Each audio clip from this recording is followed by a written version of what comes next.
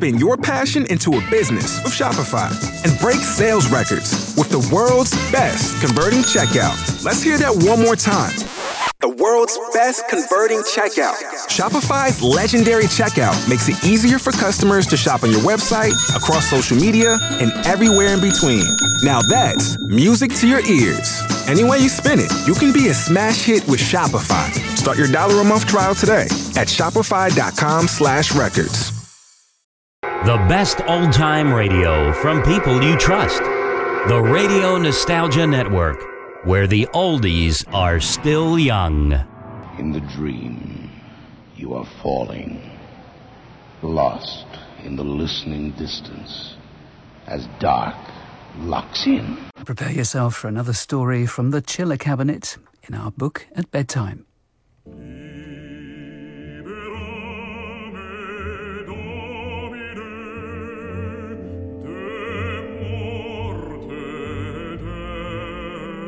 Good evening. Please leave the light on. Tonight, dedicated to the thirsty undead, Mrs. Edith Wharton demonstrates. They eagerly accompany us from the mists of Gothic into the modern world, and even into the new world. Indeed, according to her story, Bewitched, it would seem there is no escaping them. The snow was still falling thickly when Orrin Bosworth drove up to Saul Rutledge's gate. He was surprised to see two others ahead of him. Bosworth recognised Deacon Hibben from North Ashmore and Sylvester Brand, the widower from the old Bearcliff farm. The three clapped their numb hands together and greeted each other. "Mrs. Rutledge sent me a message to come," Bosworth volunteered. The deacon nodded. "I got a word from her too. I hope there's no trouble here." The two men, followed by Sylvester Brand, walked to the front door. The door opened, and Mrs. Rutledge stood before them. "Walk right in," she said. The room into which she led the three men had a black stove planted on a sheet of zinc. A newly lit fire smouldered reluctantly, and the room was at once close and bitterly cold. "I presume you folks are wondering what it is I asked you to come here for. We're in trouble here, and that's the fact. And we need advice. Mr. Rutledge and myself do." She cleared her throat and added, "There's a spell been cast over Mr. Rutledge." The deacon looked up sharply. "A spell?" "That's what I said. He's bewitched." "Do you care to give us more particulars before your husband joins us?" "No, I'll wait." A silence fell, during which the four persons present seemed all to be listening for the sound of a step, but none was heard. And after a minute or two, Mrs. Rutledge began to speak again. "It's down by that old shack on Lammer's Pond. That's where they meet." Bosworth, whose eyes were on Sylvester Brand's face, fancied he saw a sort of inner flush darken the farmer's heavy leathern skin. Deacon Hibben leaned forward, a glitter of curiosity in his eyes. "They who, Mrs. Rutledge?" "My husband, Saul Rutledge, and her." Sylvester Brand again stirred in his seat. "Who do you mean by her?" he asked abruptly. Mrs. Rutledge revolved her head on her long neck and looked at him. "Your daughter, Sylvester Brand." My daughter? What the hell are you talking about?" "Your daughter, Aura, Mr. Brand." Brand gave a laugh. "My dead daughter." "That's what Mr. Rutledge says. If you wait a minute, he'll tell you with his own words. That's what I've got you here for, to see for yourselves what's come over him. Then you'll talk different." The deacon raised a lean hand of interrogation. "Mrs. Rutledge, what makes you think—" A thin smile of disdain narrowed her colourless lips. "I don't think. I know." "Well, but how—" "I seen him." "Saul Rutledge and Aura Brand?" "That's so." Sylvester Brand's chair fell backward with a crash. "Here, let me get out of this. I want to see Saul Rutledge himself and tell him—" "Well, here he is," said Mrs. Rutledge. The outer door had opened. Saul Rutledge entered. As he came in, he faced the light from the north window. and Bosworth's first thought was that he looked like a drowned man fished out from under the ice. The deacon sought for a word to ease the horror. "Sit down then, Saul. Draw up to us, won't you?" "Well, we've heard what Mrs. Rutledge says. What's your answer?" "I don't know as there's any answer. She found us." "And you mean to tell me the person with you was what you took to be..." The deacon's thin voice grew thinner. "Ora Brand?" Saul Rutledge nodded. "You knew, or thought you knew, you were meeting with the dead?" "Well," he said, "I guess it begun a way back, afore even I was married to Mrs. Rutledge. You know," he added, "Ora and me was to have been married. We kept company. But Ora, she was very young. Mr. Brand here sent her away. She was gone nigh to 3 years, I guess. When she come back, I was married." "That's right," Brand said. "And after she came back, did you meet her again?" the deacon continued. "Alive?" Rutledge questioned. A perceptible shudder ran through the room. "Well, of course," said the deacon nervously. Rutledge seemed to consider. "Once I did. Only once. There was a lot of other people round. At Cold Corners Fair it was." "Did you talk with her then?" "Only a minute." "What did she say?" His voice dropped. "She said she was sick and knew she was going to die, and when she was dead, she'd come back to me." "And what did you answer?" "Nothing." "Did you think anything of it at the time?" "Well, no. Not till I heard she was dead, I didn't. After that, I thought of it. And I guess she drew me." "Drew you down to that abandoned house by the pond? How did you know it was there she wanted you to come?" "She just drew me." "Often?" "That's as it happens." "But haven't you the strength to keep away from the place?" A spectral smile narrowed his colourless lips. "Ain't any use. She follers after me." "These are forbidden things. You know that, Saul. Have you tried prayer?" But Mrs. Rutledge intervened. "Prayer ain't any good. In this kind of thing, it ain't no manner of use. You know it ain't. Ain't any of you folks got the grit?" Deacon Hibben held up his hand. "That's no way, Mrs. Rutledge. This ain't a question of having grit. What we want, first of all, is proof." "That's so," said Brand with an explosion of relief. "See here, Saul Rutledge, you got to clear up this damned calumny or I'll know why. You say my dead girl comes to you?" He labored with his breath. "When? You tell me that and I'll be there." Rutledge's head drooped a little, and his eyes wandered to the window. "Round about sunset, mostly." "You know beforehand?" Rutledge made a sign of assent. "Well then, tomorrow will it be?" Rutledge made the same sign. Brand turned to the door. "I'll be there." That was all he said. He strode out between them without another glance or word. Deacon Hibben looked at Mrs. Rutledge. "We'll be there too," he said, as if she had asked him, but she had not spoken. And Bosworth saw that her thin body was trembling all over. He was glad when he and Hibben were out again in the snow. Brand got into his sleigh and drove off under the snow-smothered hemlocks. Bosworth scrambled into his sleigh and was driving off in his turn when he heard his companion calling after him. The deacon explained that his horse had cast a shoe. Would Bosworth drive him down to the forge near North Ashmore if it wasn't too much out of his way? Bosworth made room for him under the bearskin, and the two men drove off. The shortest way to the forge passed close by Lammer's Pond. "That's the house, that tumble-down shack over there, I suppose." "Yes, that's the house." Suddenly, he gave an exclamation. "Look!" He had jumped out of the sleigh and was stumbling up the bank toward the slope of snow. On it, turned in the direction of the house by the pond, he had detected a woman's footprints. 2, then 3, then more. The deacon scrambled out after him, and they stood and stared. "God, barefoot," Hibben gasped. They got into the sleigh and drove on. As they rounded the turn, they saw Brand's cutter ahead of them, the horse tied to a tree trunk. This was not Brand's nearest way home. Bosworth found himself shivering all over under his bearskin. "I wish to God the dark wasn't coming on," he muttered. He tethered his own horse near Bran's, and without a word, he and the deacon ploughed through the snow, in the track of Bran's huge feet. They had only a few yards to walk to overtake him.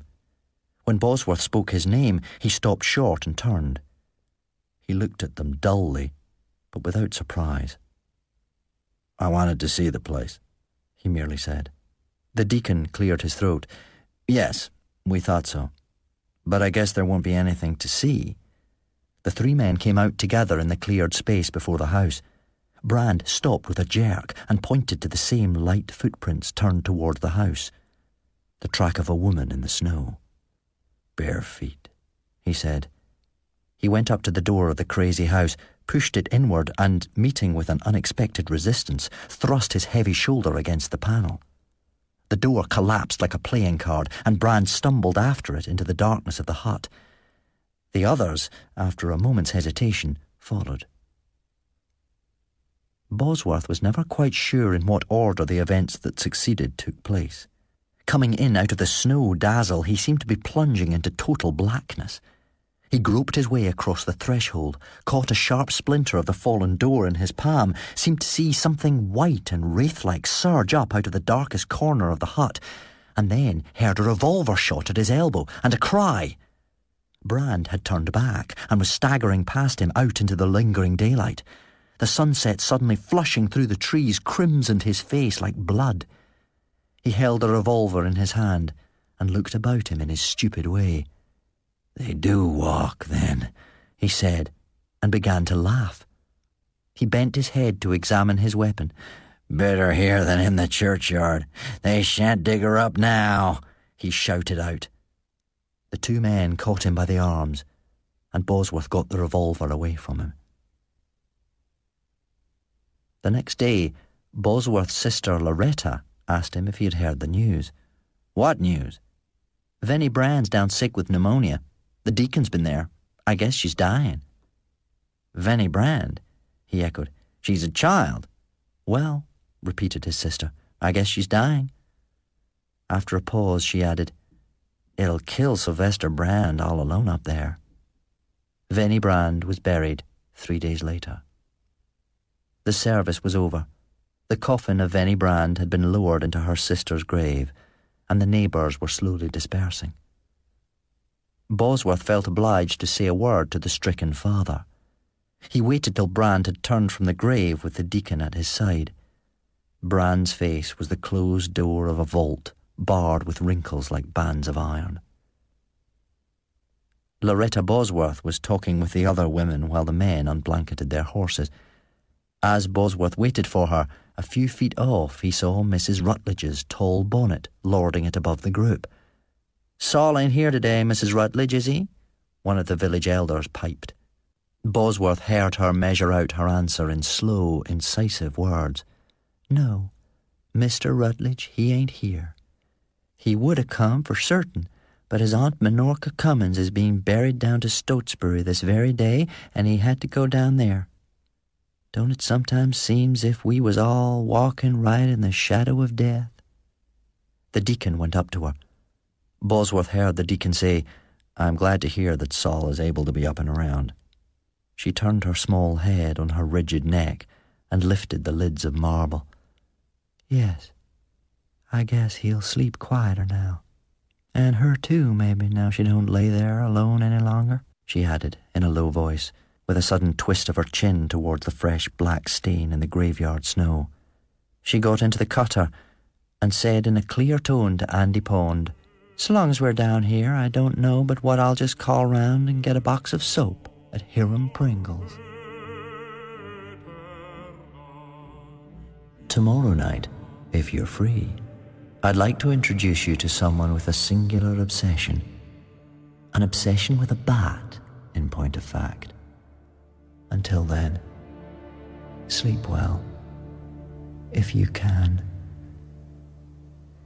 David Tennant was the reader, and the stories are abridged by Robin Brooks. It was produced by Clive Brill for Pacificus Productions for BBC Radio 4. BBC Radio 4. Prepare yourself for another story from the Chiller Cabinet in our book at bedtime.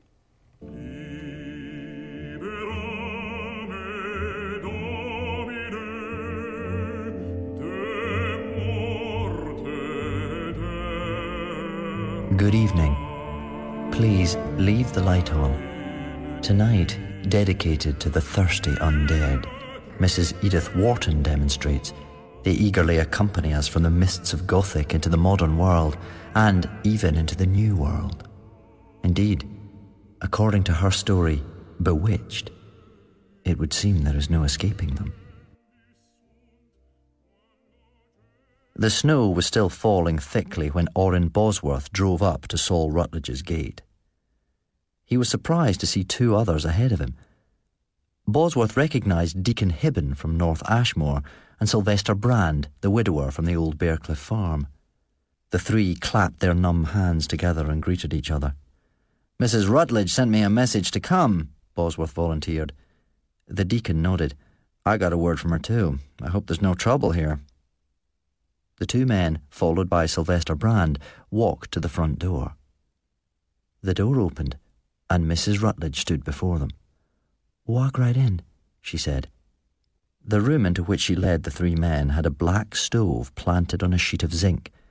A newly lit fire smouldered reluctantly, and the room was at once close and bitterly cold. "I presume you folks are wondering what it is I asked you to come here for. We're in trouble here, and that's the fact.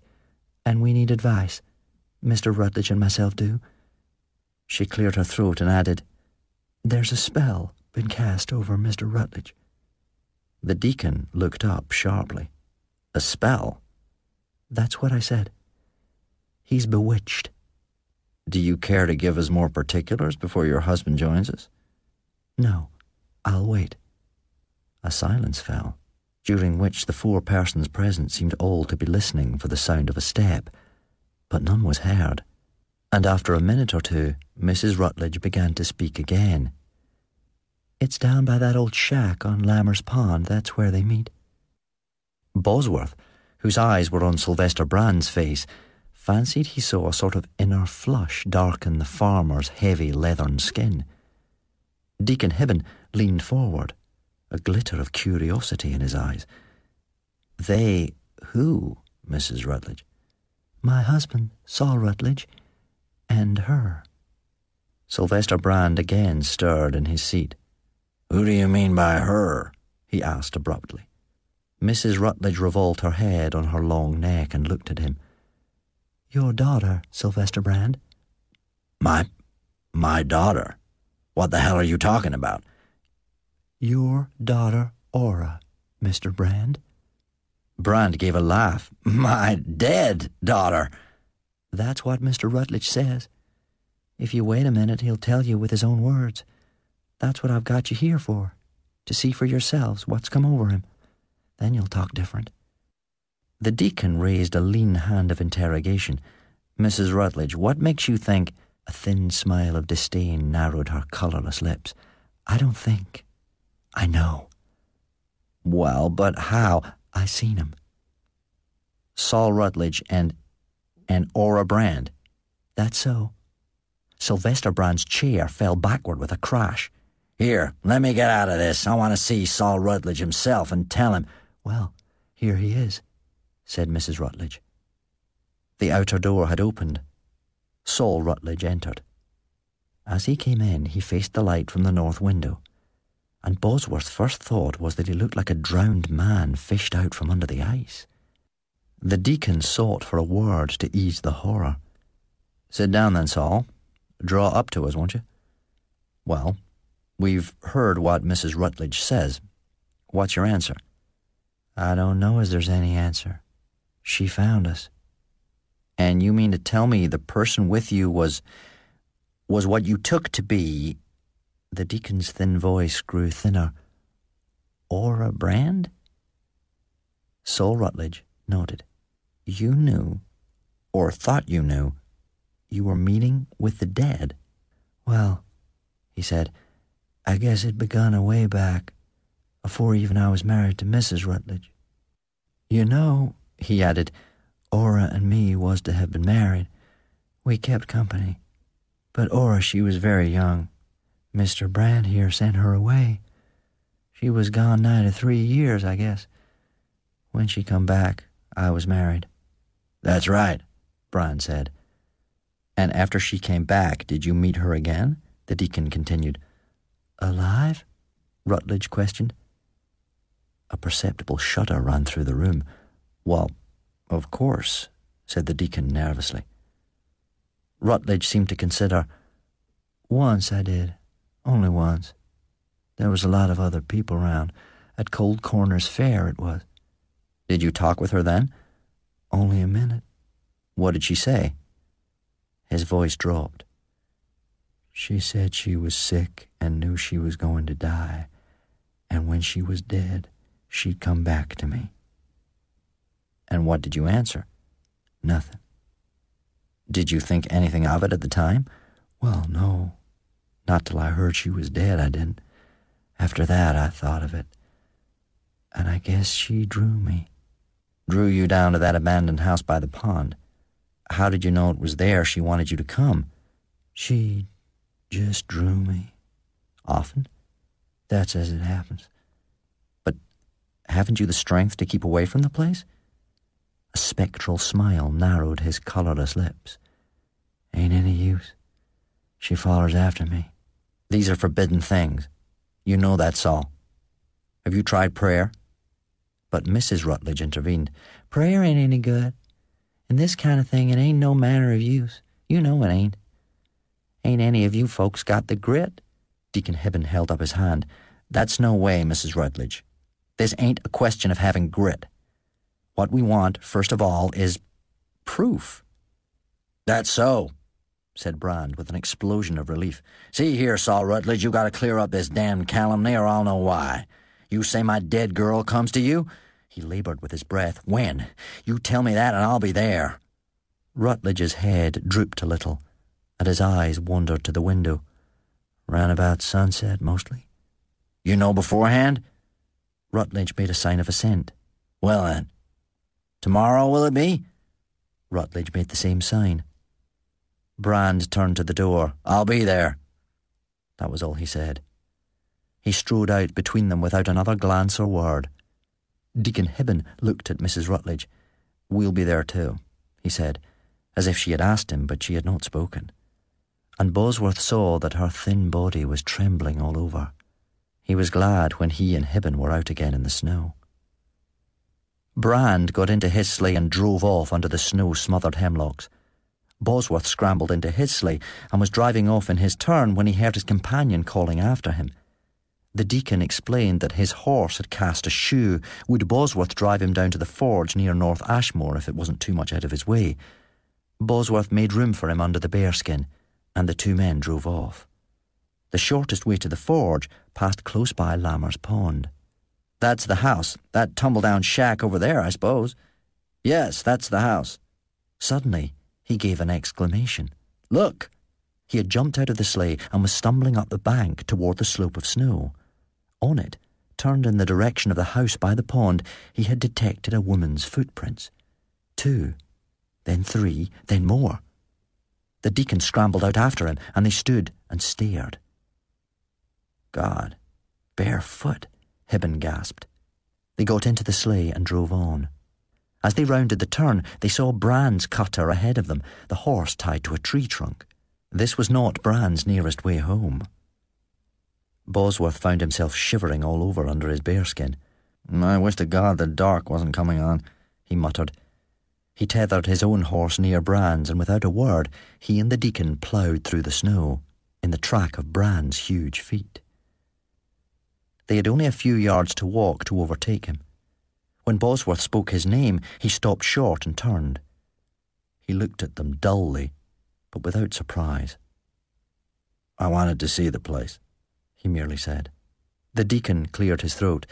"Yes, we thought so. But I guess there won't be anything to see." The three men came out together in the cleared space before the house. Brand stopped with a jerk and pointed to the same light footprints turned toward the house. The track of a woman in the snow. "Bare feet," he said. He went up to the door of the crazy house, pushed it inward and, meeting with an unexpected resistance, thrust his heavy shoulder against the panel. The door collapsed like a playing card, and Brand stumbled after it into the darkness of the hut. The others, after a moment's hesitation, followed.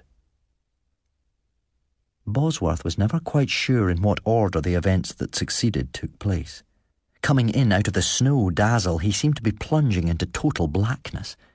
He groped his way across the threshold, caught a sharp splinter of the fallen door in his palm, seemed to see something white and wraith-like surge up out of the darkest corner of the hut, and then heard a revolver shot at his elbow and a cry.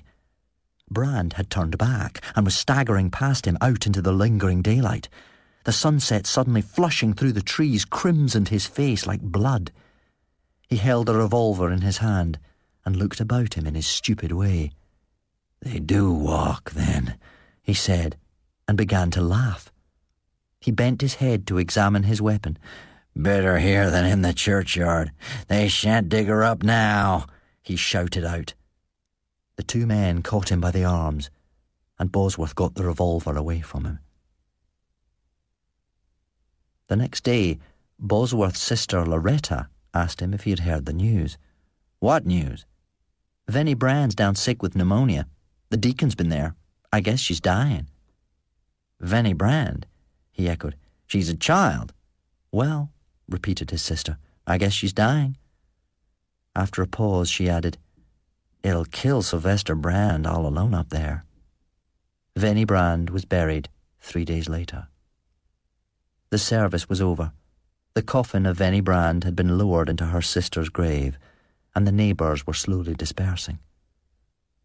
Bosworth felt obliged to say a word to the stricken father. He waited till Brand had turned from the grave with the deacon at his side. Brand's face was the closed door of a vault, barred with wrinkles like bands of iron.